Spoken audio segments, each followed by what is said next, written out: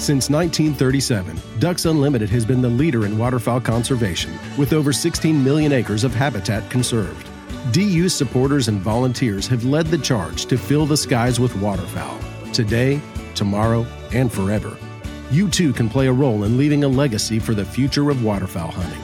To find an event near you or to join our volunteer team, go to www.ducks.org/volunteer. Ducks Unlimited. Conservation for a continent. Hello and welcome to the Standard Sportsman Podcast, where your hosts Brent Birch and Kaysen Short will discuss, debate, and detail trending topics within the sport of duck and goose hunting. Brent and Kaysen have over 80 years combined chasing ducks in Arkansas with a like-minded pursuit of leaving waterfowling better than they found it. Each week, you will hear impactful interviews and engaging guests guaranteed to make you a more informed and effective hunter conservationist. Thanks for spending time with us today. Now, let us jump into today's show with the guys. Hey, it's Brent Birch and Kaysen Short back again for another episode of the Standard Sportsman.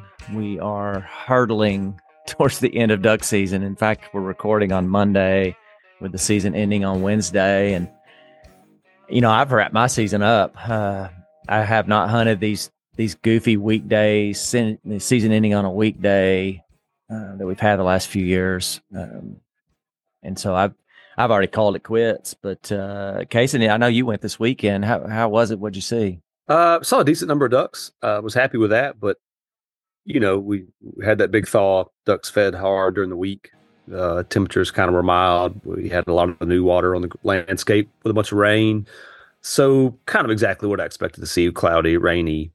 You know, they weren't having to feed or do anything. Birds around, non-committal. A lot of pairs of ducks. Hard to break those pairs. You know, typical late January duck hunting, I guess. You know, you can get some really good ones if you got a freeze or got something that makes a move. But otherwise, they're just, for me, they're typically not that great of days. I like them on the front end a little better. But, you know, we lost a weekend with the kids due to the freeze, so it was another opportunity to get them out and take them. So we were there trying our best, having a good time nonetheless.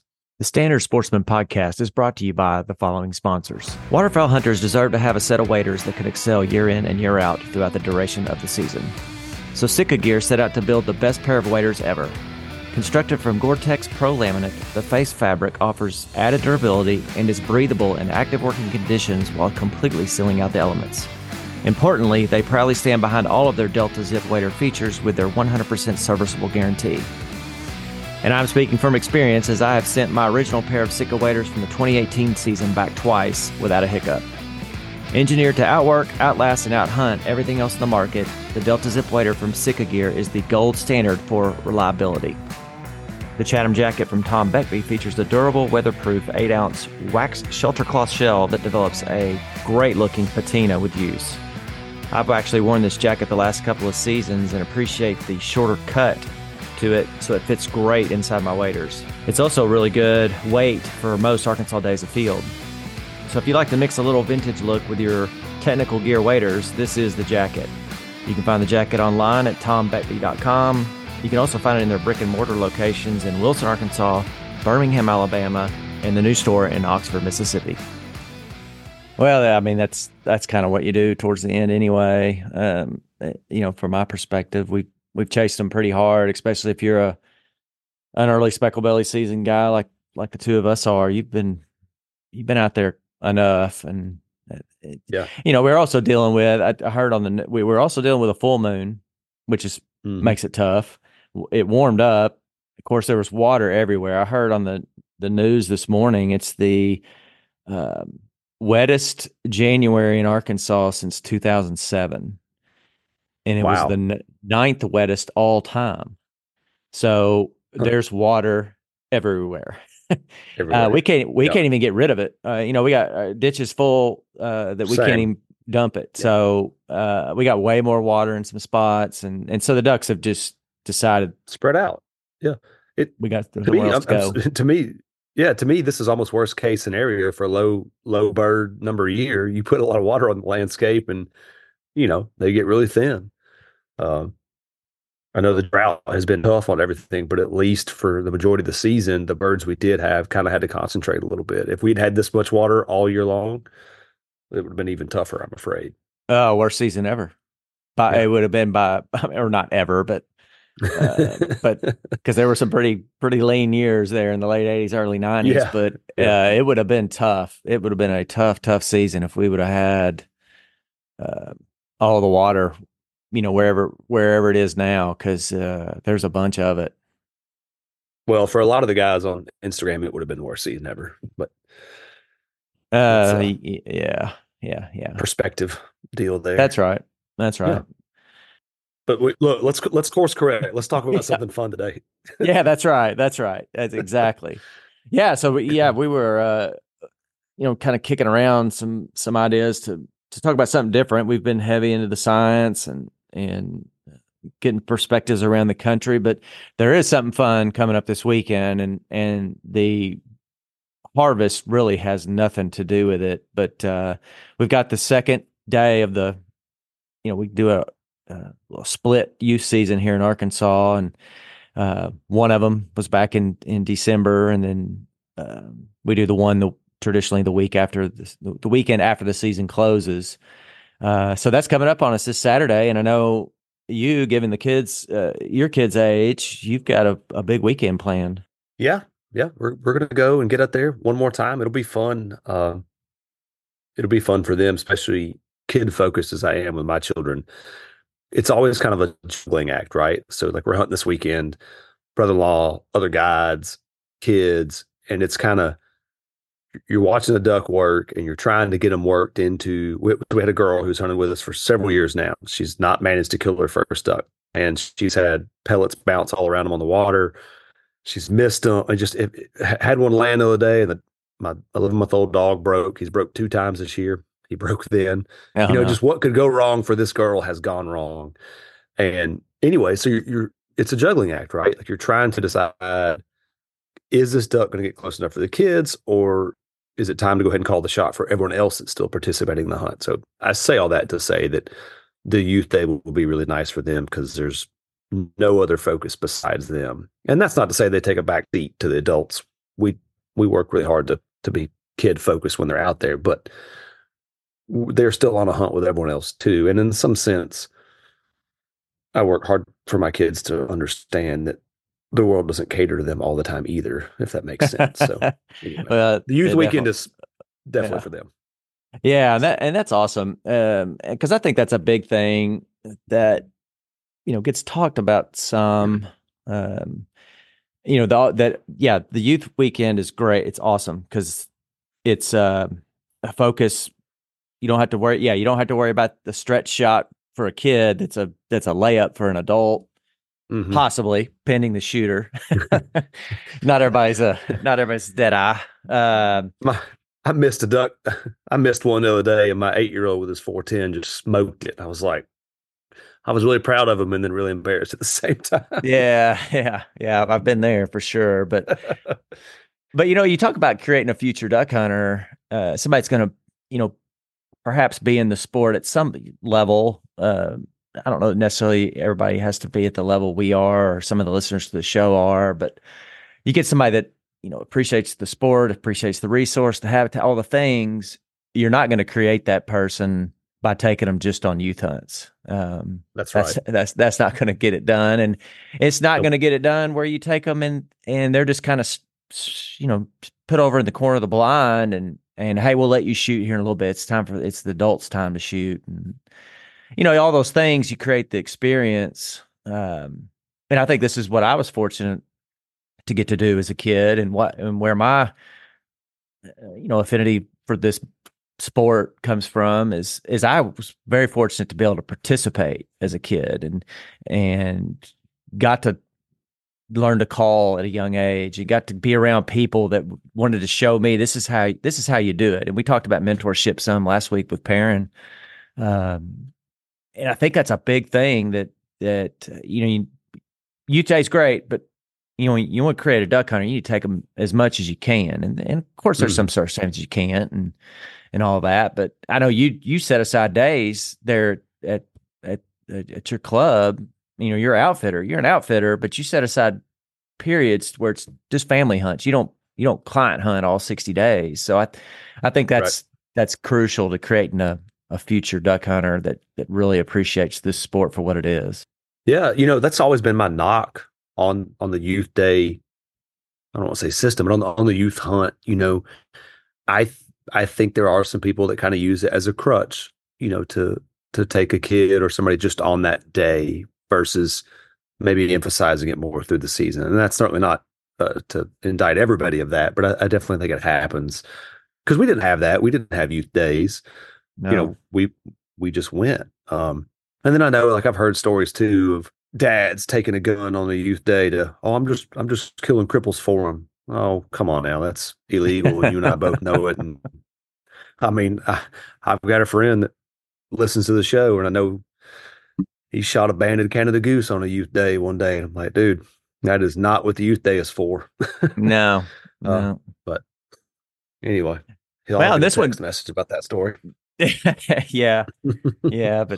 But yeah, I mean, you think about back when we were kids and with there not being a youth day, I think it was probably almost required our dads take us to give mom a break. I know that was part of it in my household growing up, that, my brother and I were drug along often and gone for the whole weekend, leave Friday when we got out of school. And if we didn't get checked out early, and back Sunday afternoon or Sunday night. So, really fortunate to get to spend that time and like I said before, just appreciate this whole thing versus some of the experiences. And I think that's key to grow a future hunter conservationist, because that's what we need more of in the sport. Less of the takers, more of the investors, kind of that mentality that we've talked about. And I think you do that by creating a really good experience for kids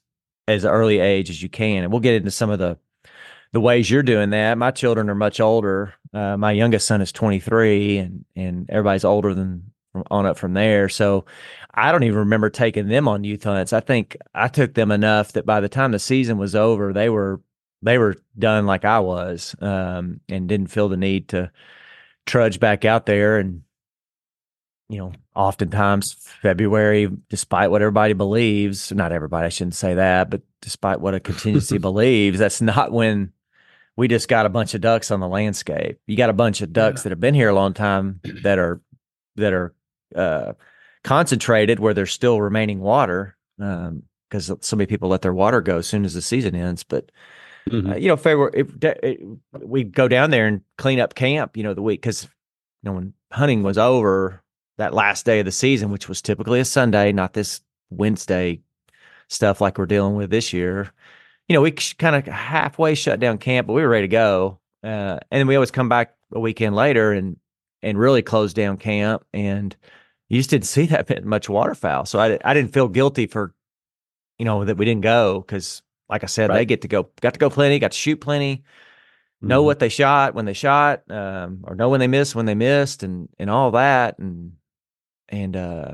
So I didn't do the youth day deal even when they were of age, when that was kind of first getting going. But you're in the heartbeat of it now with your kids, because you got them all in the age range that they can get out there and enjoy it a little bit. Yeah, we've sat on the sideline. Well, really, up until now, this will be our first year doing it. But several years ago, we were banding ducks this time of year, or right after season went out. So we were busy with that, and that took priority. And most of the time, my kids are kind of like what you just said, that they'd hunted enough and done enough that one more day wasn't really worth the trade-off of hunting in February. Honestly, if we hadn't missed as much as we did for the freeze, we might not be doing it this year. But they're a little older and a little more gung-ho about it. So, they're actively lobbying to hunt this weekend. So we're gonna give it a shot. But I'm the same as you. I grew up around a guide outfit. Don't remember not being involved in it. Went every weekend. If I could hitch a ride to the lodge that weekend with somebody, I was there. As soon as I got old enough to start tagging along with my BB gun, that's what I did. We didn't have finishers back then. We just had me. So that was my job as a 5 and 6 year old, was shooting cripples. When they dog brought them back, I'd take my BB gun and finish them off. So, my dad always he had a phrase. He said it's not quality time, it's quantity time. And I think his message or his effort was to spend as much time as possible. You spend as much time as possible with your children, they're going to pick up the good things.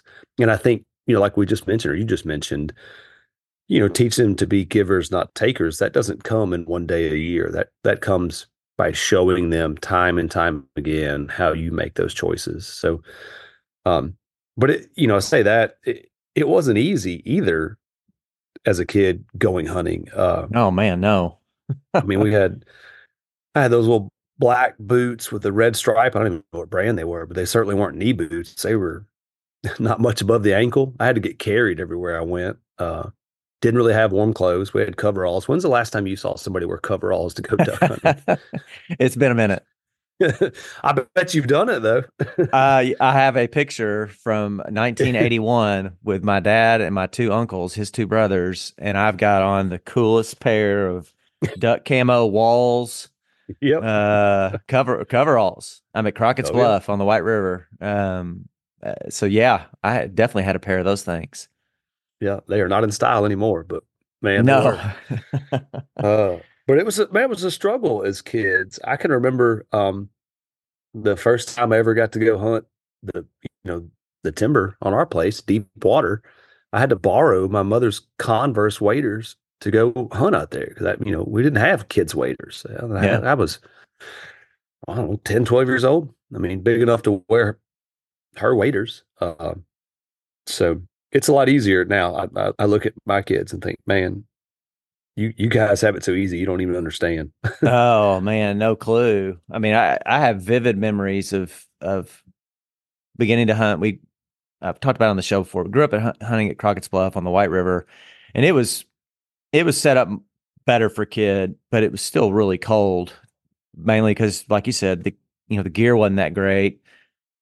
You're in an elevated blind, so you got cold air underneath, so your feet I mean, like bricks. They were so cold. So then but about the same time you're talking about, when I was about 11 or 12, my dad got in a club there in the G Ridge, Arkansas area, which is between Humnoke and Stuttgart. And we didn't even have, when we started hunting there, we didn't even have three-wheelers because there were no four-wheelers back then. This is early 80s.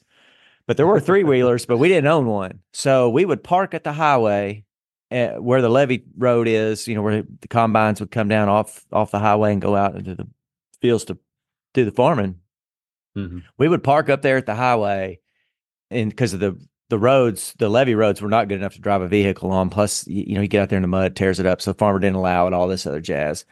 So we didn't have a conveyance to take us from the highway to the wherever we were hunting out in the field. And so we even called one of them the slogging pit because it was a slog to get out there. And you carry all the gear out, and early 80s hunting was, my recollection, it was pretty dang good.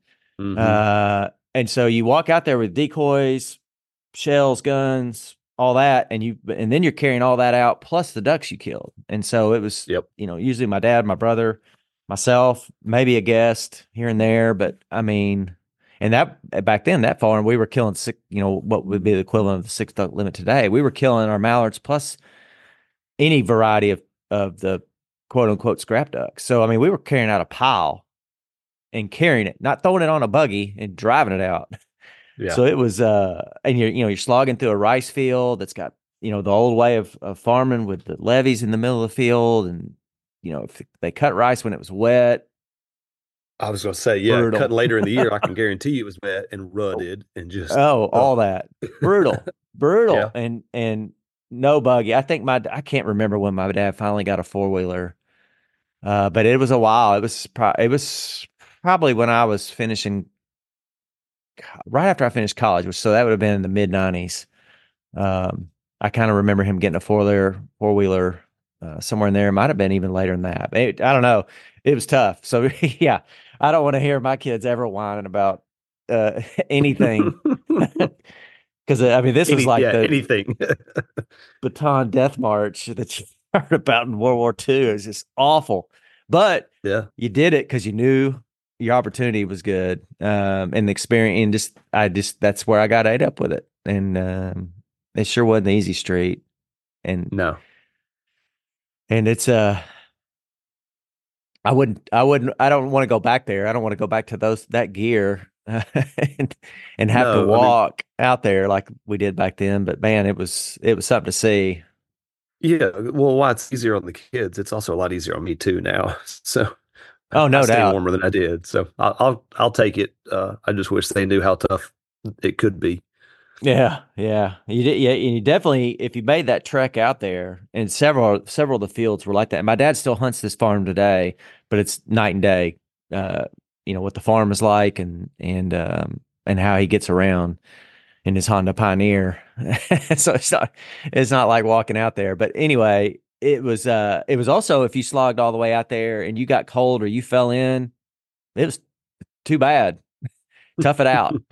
Because it's too far to go back and all that. So I think you also develop a little bit of toughness, even though I will say as I've gotten older, I'm back to getting cold like I was a kid. I'm not as tough to the elements now. So I got to wear heavier duty stuff and everything else. But thank goodness the kids today have the gear they do, because there were some miserable hunts back in the day.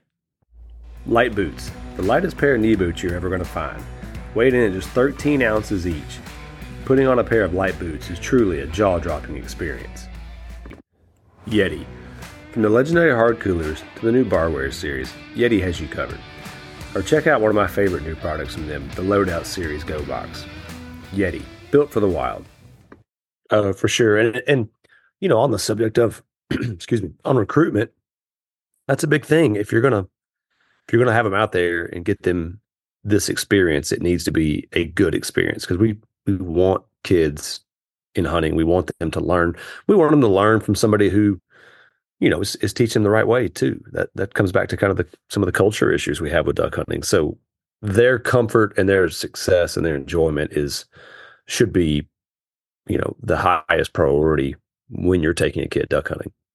Yeah. I mean, the saying goes, you only get one chance to make a first impression, and you could take them on a freezing rain hunt with inferior clothing and boots, and there are no ducks. It's going to be hard to convince that one to come back again.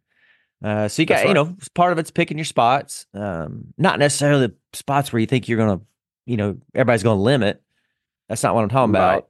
Now, yep. I do believe it helps to have some activity. Birds are moving, birds are working, people are calling, dogs are doing their thing. There is shooting. Birds are being harvested, because I mean, you can be a bird watcher or you can be a duck hunter. Bird watching is a lot cheaper, and you can get a kid interested in that maybe. But I mean, most of them want to go out there because they're, they probably got a friend that does it, or they've seen dad do it, heard dad talk about it. So definitely optimize the first handful of times you take them, and that's where the hook gets set. Yeah. So that's again, back to the February youth hunt. I don't really get it, but we try to pick days, especially if it's a really small kid and it's their first hunt. Like for instance, my daughter wanted to go this weekend. My wife was like, "You should take her." I'm like, it's raining, it's kind of cold, the wind's blowing. Like I'm happy to take her, but that's not the best environment for her first hunt. So we even if it's afternoon, sunny, mild, warm weather, you want to be able to kill a few birds so they can get that connection to it, but just don't take them out there and make them miserable the first time. That's the biggest thing. So no, and a lot of people or a lot of clubs don't do the December youth day because they want to back off the ducks, because they've just hunted them, and the ducks really have just gotten here and all that. So that youth day gets kind of skipped. So the February one becomes more popular, but I'm still not convinced that's the time to have it. I think a lot of adults have checked out. I think so. Yeah. And, I don't know how it would work. I'd have to ask the question with framework. We can only stop and start it twice. But is it stopping it if I don't know if it's really stopping it for a youth day. You could take a weekend in early December that's bookended by regular season and potentially have that day or both of them. And then your clubs aren't. I get it. Like we don't do it during December split because that's the time off. We're letting those birds rest. But if it were a weekend that the time was off, you're not really resting them much in 2 days. It would work out better. Yeah. Yeah. Definitely worth looking into as far as maximizing it, because I don't think it's maximized very well right now. I don't think we're getting the full benefit out of it. No. For either private or public, I think it's not doing everybody as much justice as it could.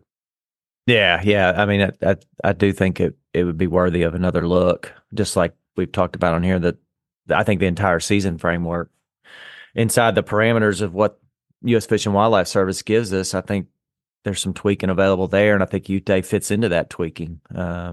But we'll get into that between now and May, I'm sure, because that's the next time we're setting some of this stuff in stone. But yeah, let's go ahead and talk about. I mean, because you've actively got kids, in this youth piece, and I think part of the reason we wanted to do this show was to kind of talk about some of the things that pop up when the kids really become the focus. Their gear, the weapon that they carry, kind of what's available to them. I'm kind of past all that. My kids both obviously shoot all adult stuff, and I don't claim to be up to speed on all that. So I thought it'd be good to kind of talk about some of the stuff you're doing and may help some people that are either trying to get their kid in the sport, trying to improve their kid's experience in the sport, or just searching for answers on some things related to kids being involved in duck hunting that maybe they don't know the answer to, and maybe you're not going to find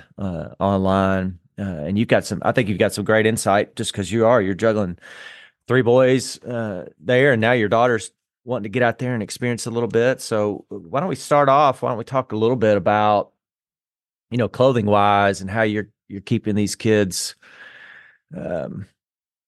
comfortable out there, mainly, because that's the main thing. That the more comfortable you're going to make them, the longer they want to stay and experience it, versus getting out there and going, Dad, I'm ready to go. But why don't you kind of talk through some of that? Because there's different brands doing different things, and really trying to do what we're preaching here is get these kids loving the sport early on and build a duck hunter for life. Yeah, absolutely. Like I said, they've got so many good viable options now compared to when you and I were getting started. And I dress mine pretty similar regardless of the weather. If it's 40 degrees or if it's 30, I still kind of layer them pretty similar. They don't get out and do all the exercise and moving around like we do, so they don't have a tendency to build up much body heat. And again, they don't complain about being a little bit warm like we do. So I'd stay pretty consistent with how they're dressed, unless it's 55, 60. But it's kind of similar as us. We start with a base layer, and amazingly, there's some really good merino base layers for children out there. REI usually has some really, really affordable options. We found those, which is great. So start with a base layer. In our particular setup, go with a mid layer, just like we would. Sitka makes, I think it's a heavyweight hoodie. Same thing they make for adults, which is a great little mid layer. We'll go on top of that with kind of a down or synthetic down option. I think Sitka calls theirs their Rankine hoodie, which is a good option for them. And the good thing about both of those hoodies, if we go out and they're just wearing a regular ball cap and it's a little cooler than they want, and they can pull the hoodies up and they're warm. I, as an adult, hate wearing a hood, but doesn't seem to affect kids quite as much. So, and that's kind of, through their outer layer. Now, I will say we put a cyclone jacket on them, which is just a Gore-Tex outer layer. I didn't do that the first year or two, and then it finally kind of occurred to me, like, man, what they're wearing is not windproof, and we don't hunt in the rain a whole lot just because they're kids, and I don't even really like hunting in the rain. But so I dress them in that more for the wind protection than the water, because again, we don't hunt a lot in the precipitation, although if it happens to be spitting rain or a little bit of dew, it's not too bad. But cutting the wind off of them is just as good for them, as it is for us. And there's other options out there besides Sitka. I know Drake makes a good 3-in-1 late season jacket. It's kind of more of that traditional 3-in-1 coat, just as it says, like it's got a zip in liner, which gives you some options there. And then Shin Gear makes some mid layers and then a shell that's kind of similar to what Sitka Gear is doing. So those are some options. We've got some Natural Gear stuff down in the toddler sizing. I don't know a lot of people that make toddler stuff, but Natural Gear I think still does. So those are some really good options too for the little bitty ones. A lot of times you've taken a 3 or 4-year-old out there, you're dressing them in some bright puffy coat that is not intended for hunting. So those are good options. But that's kind of the outer layer stuff. It's like I said, it's a light years ahead of my old walls, coveralls. And not even close. Yeah. I thought it was cool when you got the, when you got the Columbia 3-in-1 jacket back in the day. Yeah. That was like really, and those things, I mean, that back then it was effective gear considering, but compared to the technical gear of today, it's not even close. Isn't that amazing? I mean, everybody had to have one. They were amazing. They were warm. They were all the things that you wanted. And I look at one today that's still in my closet. I'm like, I wouldn't wear that thing on a bet. No. But it's just that we've come a long way in adults and in kids. So even on look, we talk about the boots, right? We'll jump ahead to waders. It's insane what waders are available out there for little kids. I mean, this is a funny story. I had a friend on one of those internet forums back in the day, but my wife was pregnant with our first son. He worked at some sporting goods store that has those miniature like displays on the shelf. And on his last day of work, he grabbed a miniature set of like Hodgman waders on his way out the door. They're not meant to be worn, but they fit like a 2 or 3-year-old perfectly. So oh, wow. they're tiny. Like they're so small, they stand up on their own. Like you don't have to roll them down. Oh, wow. But there's a lot of really good small options out there. Like Oki Wear is a brand that makes really good toddler waders. Now they're neoprene, they're not insulated, but if you're, kind of still in that area where you're carrying a kid back and forth, or maybe they want to take a couple steps and hold your hand, that's going to let them do it.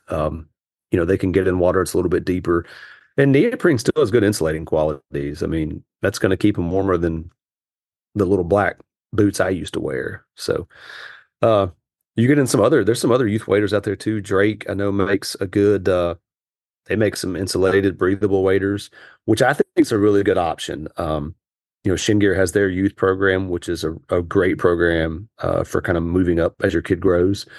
I do prefer the insulated bodies versus just the regular breathables like you and I wear in Sitka. And I say that just because with that insulation in that body, kids stay a little bit warmer. They don't quite have the options of layering with pants quite like we do. So I tend to go more for the insulated bodies.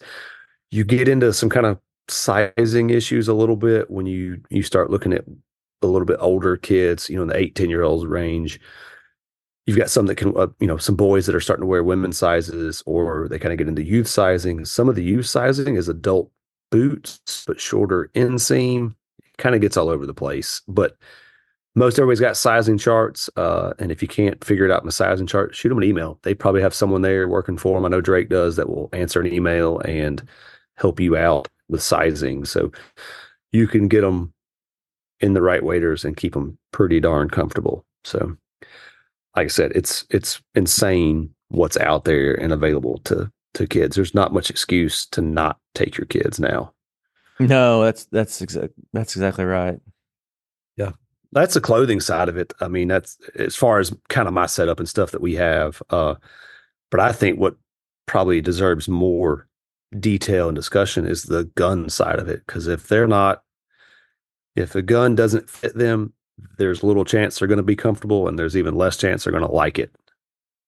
No, for sure. Yeah. I mean, firearms, shotguns have come a long ways too. I mean, we grew up, I think my brother and I had a single shot, Savage 20 gauge that we learned on. And then my boys learned on the exact same gun, except it was a 410.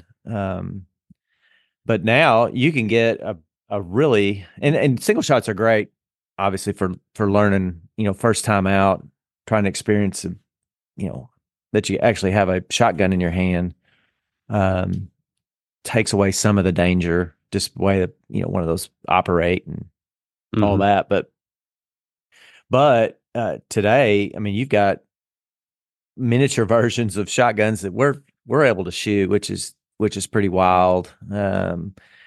But it can make a big difference with a kid. You get an ill-fitting shotgun that they can't quite shoulder, or they can't quite stabilize, and that first shot or two goes off out of that thing, and you may turn a kid off for a while. I definitely had that with my younger son, he's now 23. He would have been, I don't know, 5 or 6 then, but the first time he decided he was ready to shoot, it didn't go that great, and he'd carry that 410, but he would never cock the hammer back. He just kind of observed, because that first experience at that age kind of threw him for a loop, and he eventually came around and got more comfortable and all that. But I think you've had a similar experience with one of yours that that first opportunity you need to, and it's hard to do that too, doing that in the field. You got to go shoot some cans and maybe some, that's right. Throw some skeet for them to get them comfortable before you're sitting in a blind or in a pit or something different too. And I think part of it with a young kid too can be, depending on their personality, can be a little bit intimidating, especially if they're on a hunt with adults and everybody's jumping up there and bang, bang, bang, bang, bang, bang. You got shotguns going off everywhere, and they have some apprehension. Am I going to embarrass myself? Am I going to miss? Am I not going to know how to do it? All that. So you could get a little kid that kind of backs off of it that way too. I've seen that happen before, that a little bit intimidated by the whole event itself when somebody calls a shot. Yeah, absolutely. Even my 2 older ones who've been hunting now for, one of them 5 years now, I've been shooting for 5 years. He's still, is picky about what shot he wants to take. But yeah, so to your original comment there, I had a little bit of an issue with my 5-year-old this year. He had shot a little 410 this summer, shot a skeet on the ground and hit it, and that was the coolest thing ever. So I knew that he had shot the gun and was comfortable with the gun. Now we'll get into different gun choices and kind of, I know where I think I made my mistake, but so we're hunting Thanksgiving morning or so, right there around there. Just me and my boys. So I've got 3 of them. So my hands are completely full. Duck lands on the water. I get him to shoulder the gun. He shoots, recoil. I think the stock kind of slapped him in the face a little bit. So in everything that was going on, I didn't make sure that he had properly mounted it. He's a really, really big 5-year-old. So I wasn't trying to help him support it. He was really kind of on his own and did not enjoy it, and hasn't shot again this year. And I'm kind of struggling with how to keep him involved right now. He still goes, says he has fun, but that didn't go as well. And that's not a knock on that gun. I'll explain some of my options that I've used for kids. So he was shooting, it's a little Mossberg, I think it's a 510 mini super bantam. They make it in a 410 and a 20 gauge. And the cool thing about that gun, it's got a 10.5-inch length of pull. It comes with a spacer, so you can move it up to 11.5-inch length of pull. And that's going to be the biggest thing that at least I'll discuss and talk about, is the length of pull on these shotguns, because the average adult shotgun's like 14 or 14.8, something like that. So you can't put an adult gun in a kid's hands and expect them to shoot it or be comfortable shooting it. My first gun, similar story as yours, I had to borrow, or no, she wasn't using it at the time, but my mom's 1100. She had a 1100 light 20 that had been cut off to fit her. And I think that gun is somewhere maybe just shy of 13 inches length of pull. So I was either shooting one that was a little bit big, or maybe I was a little bigger before I started shooting it. But anyway, back to my 5-year-old this year. I think what I did wrong is my other 2, when they started shooting ducks at 5 years old, they used what's I guess a highly modified Remington 870. So my grandfather had what they call a standard 20. So the standard 20s, be it 1100 or 870, they were 20 gauge guns built on 12 gauge receivers. And Remington didn't do that for very long before they made a smaller 20 gauge receiver specific for the 20s and 28s. But the upside to those standards, because they're on that 12 gauge receivers, they're actually heavier. So I've got a standard 20. The barrel has been cut down to somewhere around 19 inches. So it has no choke in it, but that's all right. It is what it is. And on a 870, they've got that screw that holds the stock on. So you don't have to worry about any sort of action spring or anything tucked back there in the stock. You can cut them really, really short. So it's cut down basically to the same size as that Mossberg that I mentioned, but it's substantially heavier. And I typically will run a gauge reducer in it. So they're going to shoot 410 out of a 20 gauge, and there's little to no recoil. And I think if I had been smart enough to have done the same with him that I did with the other two, that situation would have gone better. He would have enjoyed it and would have changed the entire year for him. But I got out over my skis a little bit, thought he was big enough to do it because he had shot the gun before and it didn't go well. So that just shows how easy it is to turn one off, really, from hunting a little bit or shooting. So right now I'm trying not to push him too hard. He's going and still participating a little bit. So we're going to leave it at that until he's ready to start shooting again. But those are two really good options for little bitty kids. I think when you get down to that kind of that 10.5 inch length of pull, you're in an area that a small kid can shoot, but the recoil is still, it's significant for them, something that we would never consider kicking very hard, for a little kid. It's significant, or maybe it startles them more than anything else. Yeah, for sure. And that's the thing. And it's hard. I mean, some kids are just fearful by nature. Some of them, it's like you said, a bad experience. Gun jumps up and hits you in the jaw. That's going to make you a little apprehensive because, most 5-year-olds have not been popped in the jaw like that. So, yeah, but it's really cool how far that's come. But you may talk about, because this question has come up before, and I've had people ask me because you've mentioned it before. But maybe elaborate just a little bit on the gauge reducer. And what that is, because I wasn't familiar with it, and I've had people ask me, man, what's he talking about when he mentions this gauge reducer? All right, yeah. So I think they're originally designed for break action shotguns, over and under double barrel. Mm-hmm. Midway USA and maybe Brownells has them. I want to say their name is Mini Skeeters, like shooting skeet. And they're typically longer because they're made for a break action gun. So what it is, the outside diameter is, you can get them for a 10 gauge to reduce to a 12 gauge. You can get them from a 12 to go to a 20, vice versa, 20 down to a 28 or 20 to a 410. So it will fit in let's say in our case, a 20 to a 410. So it fits in a 20 gauge gun. You will, before you put it in, you will slide a 410 shell inside of it, and then load it into the gun. And all it does is center it up, firing pin hits, it holds it in the chamber, and allows you to shoot a smaller shell through a bigger chamber and bigger barrel. And the only reason for that is there's not a ton of heavier 410 shotguns. A lot of your 410s are their single shots, or they're like this little Mossberg, which is great. My 8-year-old shoots at 410 right now and loves it. He is not scared at all. He tried a 20 the other day, didn't love it as much. He went back to the 410.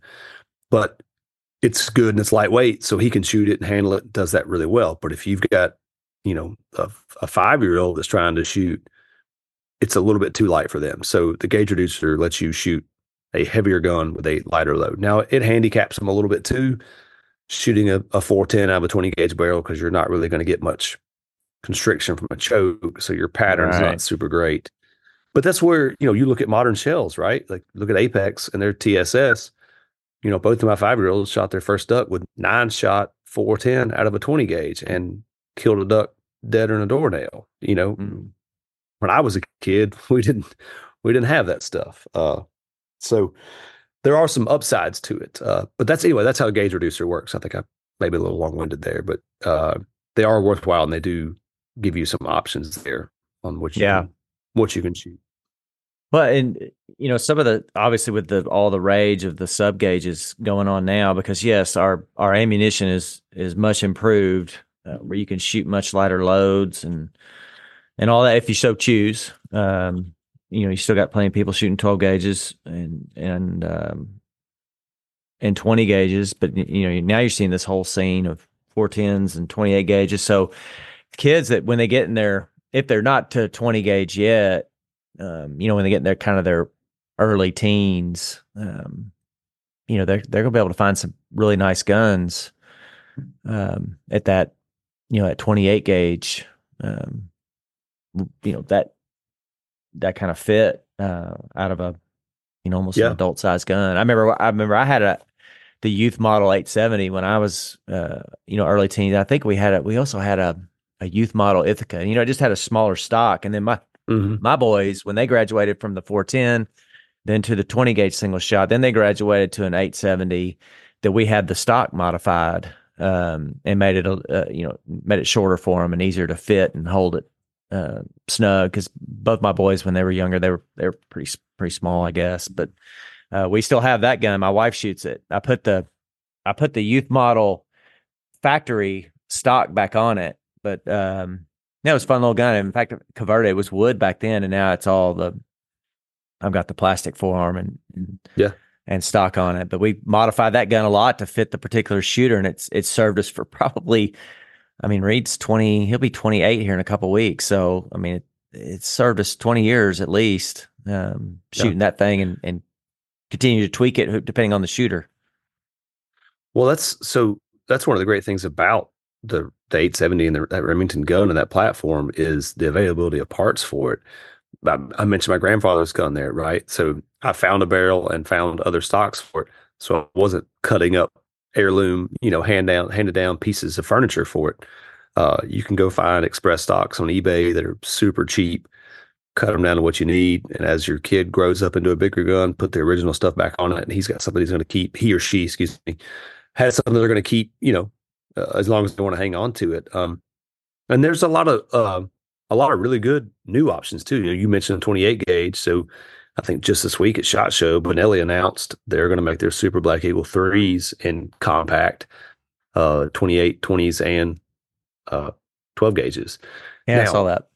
Yeah. One thing to remember, though, about a lot of these compact or youth guns is that typically they're 13. Some of these guns are 13.5-inch length of pull. So their definition of compact or youth may not quite be ours, depending on how old your kid is when they're hunting. There are some really good smaller versions. So Remington has an 870 out, a 20 gauge that's got a 12-inch length of pull. So they've got one that's a little bit bigger too. So they've got two different youth guns available in 870. But that 12-inch gets you down to a really small stature kid. And then Benelli's Montefeltro, that's what my 10-year-old's shooting right now. It's 12.5 inches length to pull, and he loves it. Now he's 5'1", so taller for his age. But that kind of gives you a reference point to length of pull versus the height. So when you're talking 13 or 13.5, you're talking a kid that's 5'3" or so. So this is not little kid stuff. It's more preteen, I guess, kind of in that stage. So I guess the suggestion there is just, if you're not sure what length of pull your child is, ask around, find some on the internet, do some Googling. You can measure it, but try to find something that fits them. If it fits them well, they're going to be comfortable, and it's going to be a lot more successful. And I'll go back to that little Mossberg again. It's a neat setup in that even the distance from the trigger shoe back to the grip is shortened. You think about all of these other youth guns, they don't shorten the gap from the pistol grip to the trigger. It's the same as it is for an adult hand. Well, you're talking about a little 5, 6, 7, 8-year-old.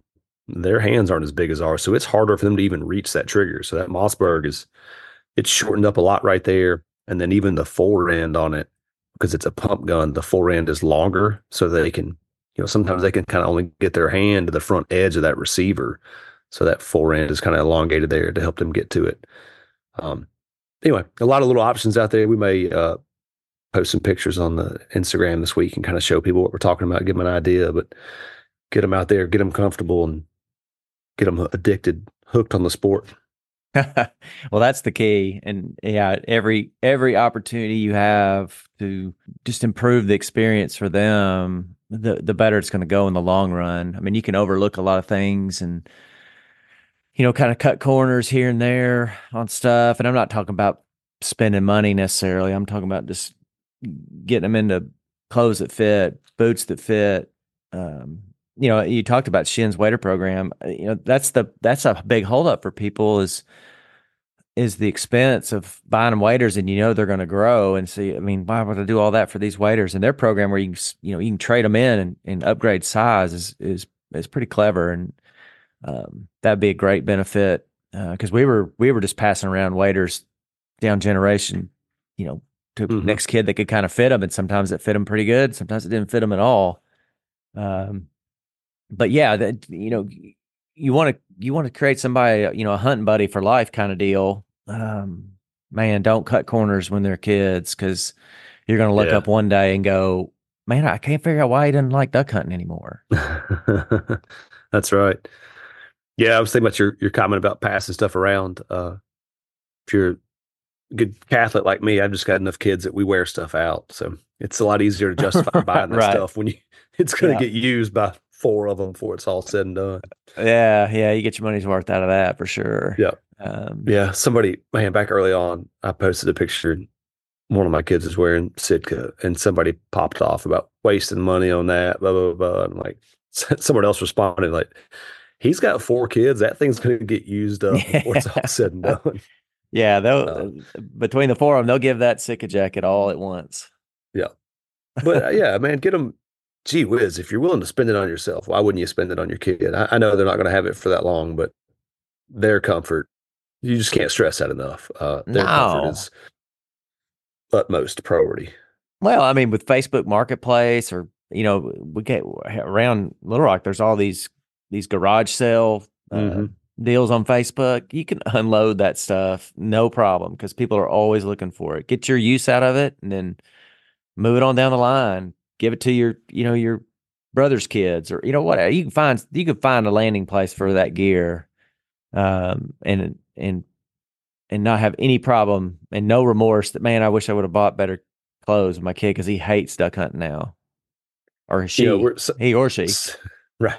Somebody's going to hear this and start a new website hearing this conversation, but it's a wonder. You look at all these sports programs like Play It Again Sports, all those other things, people have no trouble picking up used gear or used equipment for lacrosse or football or baseball. It's amazing there's not something like that out there for hunting. Because I mean, who wouldn't pick up a used item for their kid to wear for a season or two and then pass it on down the line? Yeah.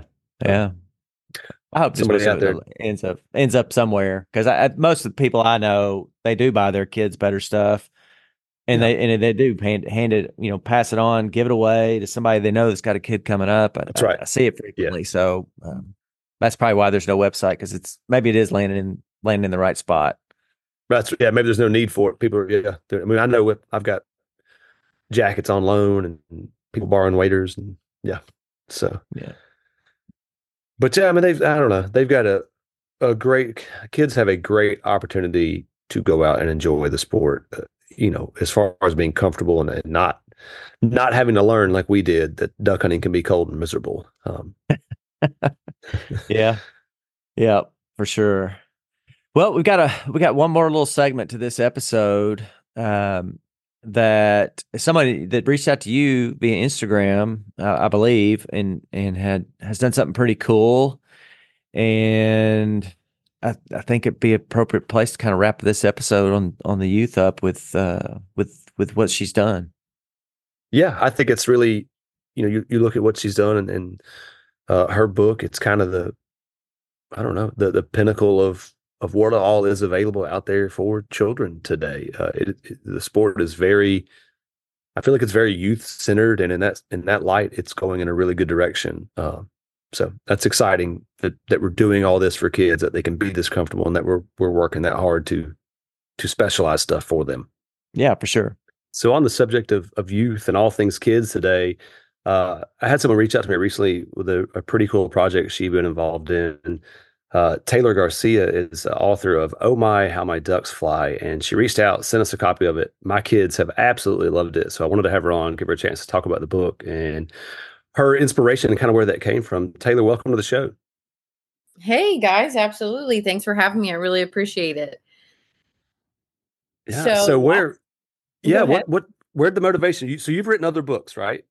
No, this was actually my first children's book, kind of a one-off children's author.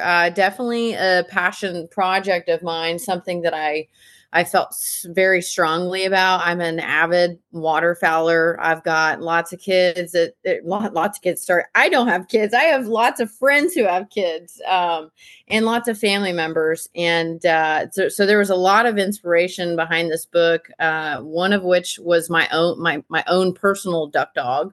But then it was also, friends of mine that are very active in the waterfowl hunting industry, and a really close friend of mine was having a baby, and I was scouring the internet, bookstores. I could not find a book that I thought was worthy enough, and so the idea came to me. I always wanted to write a children's book. It was on my bucket list, and I probably will write more at this point, but just definitely something I really felt passionate about and wanted to do and bring to life.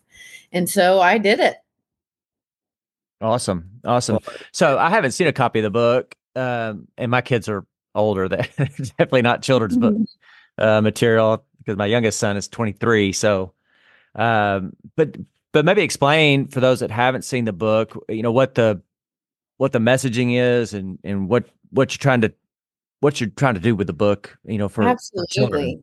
Yeah, absolutely. So honestly, adults can take a lot of value. I'm glad that you said that, because regardless if your son's 23, if he's 2, 3, 4, 5, however, whatever the age, I've actually had a lot of adults come back and say, wow, I really did learn a lot from your book. So the whole emphasis of this book was really, educational, make it fun. I've got quite a few friends. Like I said, I've got a few friends and family members and my own nieces and nephews that there's really nothing out there that helps you identify these ducks in a very accurate manner and gives you a little bit of insight on, their distinctive flight patterns. And so this book, cover to cover, whether you're an adult or a child, and obviously it's a children's book targeted at the kiddos, but I really wanted to involve children in the whole endeavor of duck hunting or waterfowl. And quite frankly, there's no mention of hunting specifically in the book. And that was mainly so that way, if you're a birder, if you're somebody who really just enjoys waterfowl, but you don't hunt them, you can really still take a lot of value out of this book. So cover to cover, you're able to identify some of the most common species of ducks, in the U.S., as well as gain some insight on how they fly. For example, pintail fly very high, and they're a very graceful bird. And, versus a mallard who's got a little bit of a, different flight pattern versus a redhead and a widgeon and a gadwall. And so I go in on each one of these different species. They all fly at a different certain level. They all have their own quirks.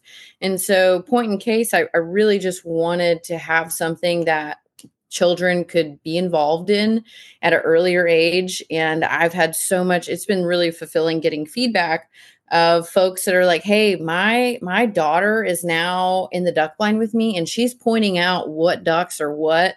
And so it's just really cool to see. And there's really nothing like it in the market. And I wanted to fill this gap of the educational aspect of, hey, whether you're a duck hunter or just a birder or nature enthusiast in general, here's a little bit more insight on what these birds do, what they act like, how they fly, what they look like. And I spent some time on getting these illustrations very, very accurate.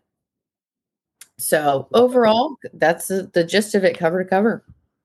Yeah, I think you nailed it. I think you did an excellent job. From my 3-year-old daughter who enjoys, kind of looking at the pictures with her brothers, to my 8-year-old son who's enamored with bird ID and all things bird related. He has really consumed it and enjoyed it. So it covers minor that range from 10 down to 3 years old, and it's got something for all of them. So you did a fantastic job with it. We've enjoyed it. Well, thank you. Tell us a little bit. I assume that you're a duck hunter. Yes. Yes. Awesome. Okay. Tell us a little bit about your start in the sport and kind of your path. Yeah. So I really, as a child, I did not get the luxury of growing up duck hunting. It was something that I definitely took to later in my teens and young adulthood. And that was also something that filled, the inspiration was I'm a very avid duck hunter. I guide duck hunts on the side. I run my dog and hunt tests and all that good stuff. And just ducks in general, I genuinely care for the longevity and the conservation of them. And so to have that added perspective of, hey, I didn't really get to grow up doing this, but I want to provide something that gives back to kids that are able to get their start early into duck hunting. I absolutely love it, and I personally feel like everybody needs to experience it. You just learn so much about, nature and yourself, and just that's hunting in general. So I didn't grow up duck hunting, like I said. And so I got a little bit later of a start versus some. And so just the passion that I have for waterfowl in general, it's a very fulfilling hobby sport of mine. My dog personally is like my kid. We go everywhere together. And that was part of the inspiration of the book was watching my dog at a very young age learn to discern non-waterfowl birds from ducks. Your coots and your seagulls and all your other shorebirds. There's a lot of dogs out there that will go nuts over something that is not a duck. And so It's pretty funny to watch. And people too, I get clients and friends that I take hunting, and I'm a really big advocate, whether, no matter what walk of life, if you want to go duck hunt, let's go. I want to show people the way.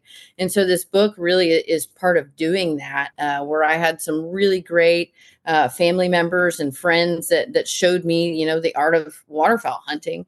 And I was just ate up with it, still am, enough to write a children's book on it. And so that was really a lot of my heavy inspiration, was not growing up doing it and wanting to truly and genuinely provide a platform for other folks and children to, get their start. And hopefully, the book is something that sparks something in kids, whether it's just a general love of nature or, hey, I really, really like ducks. I want to be a duck hunter too. It's just whatever walk of life, this book can provide something of value.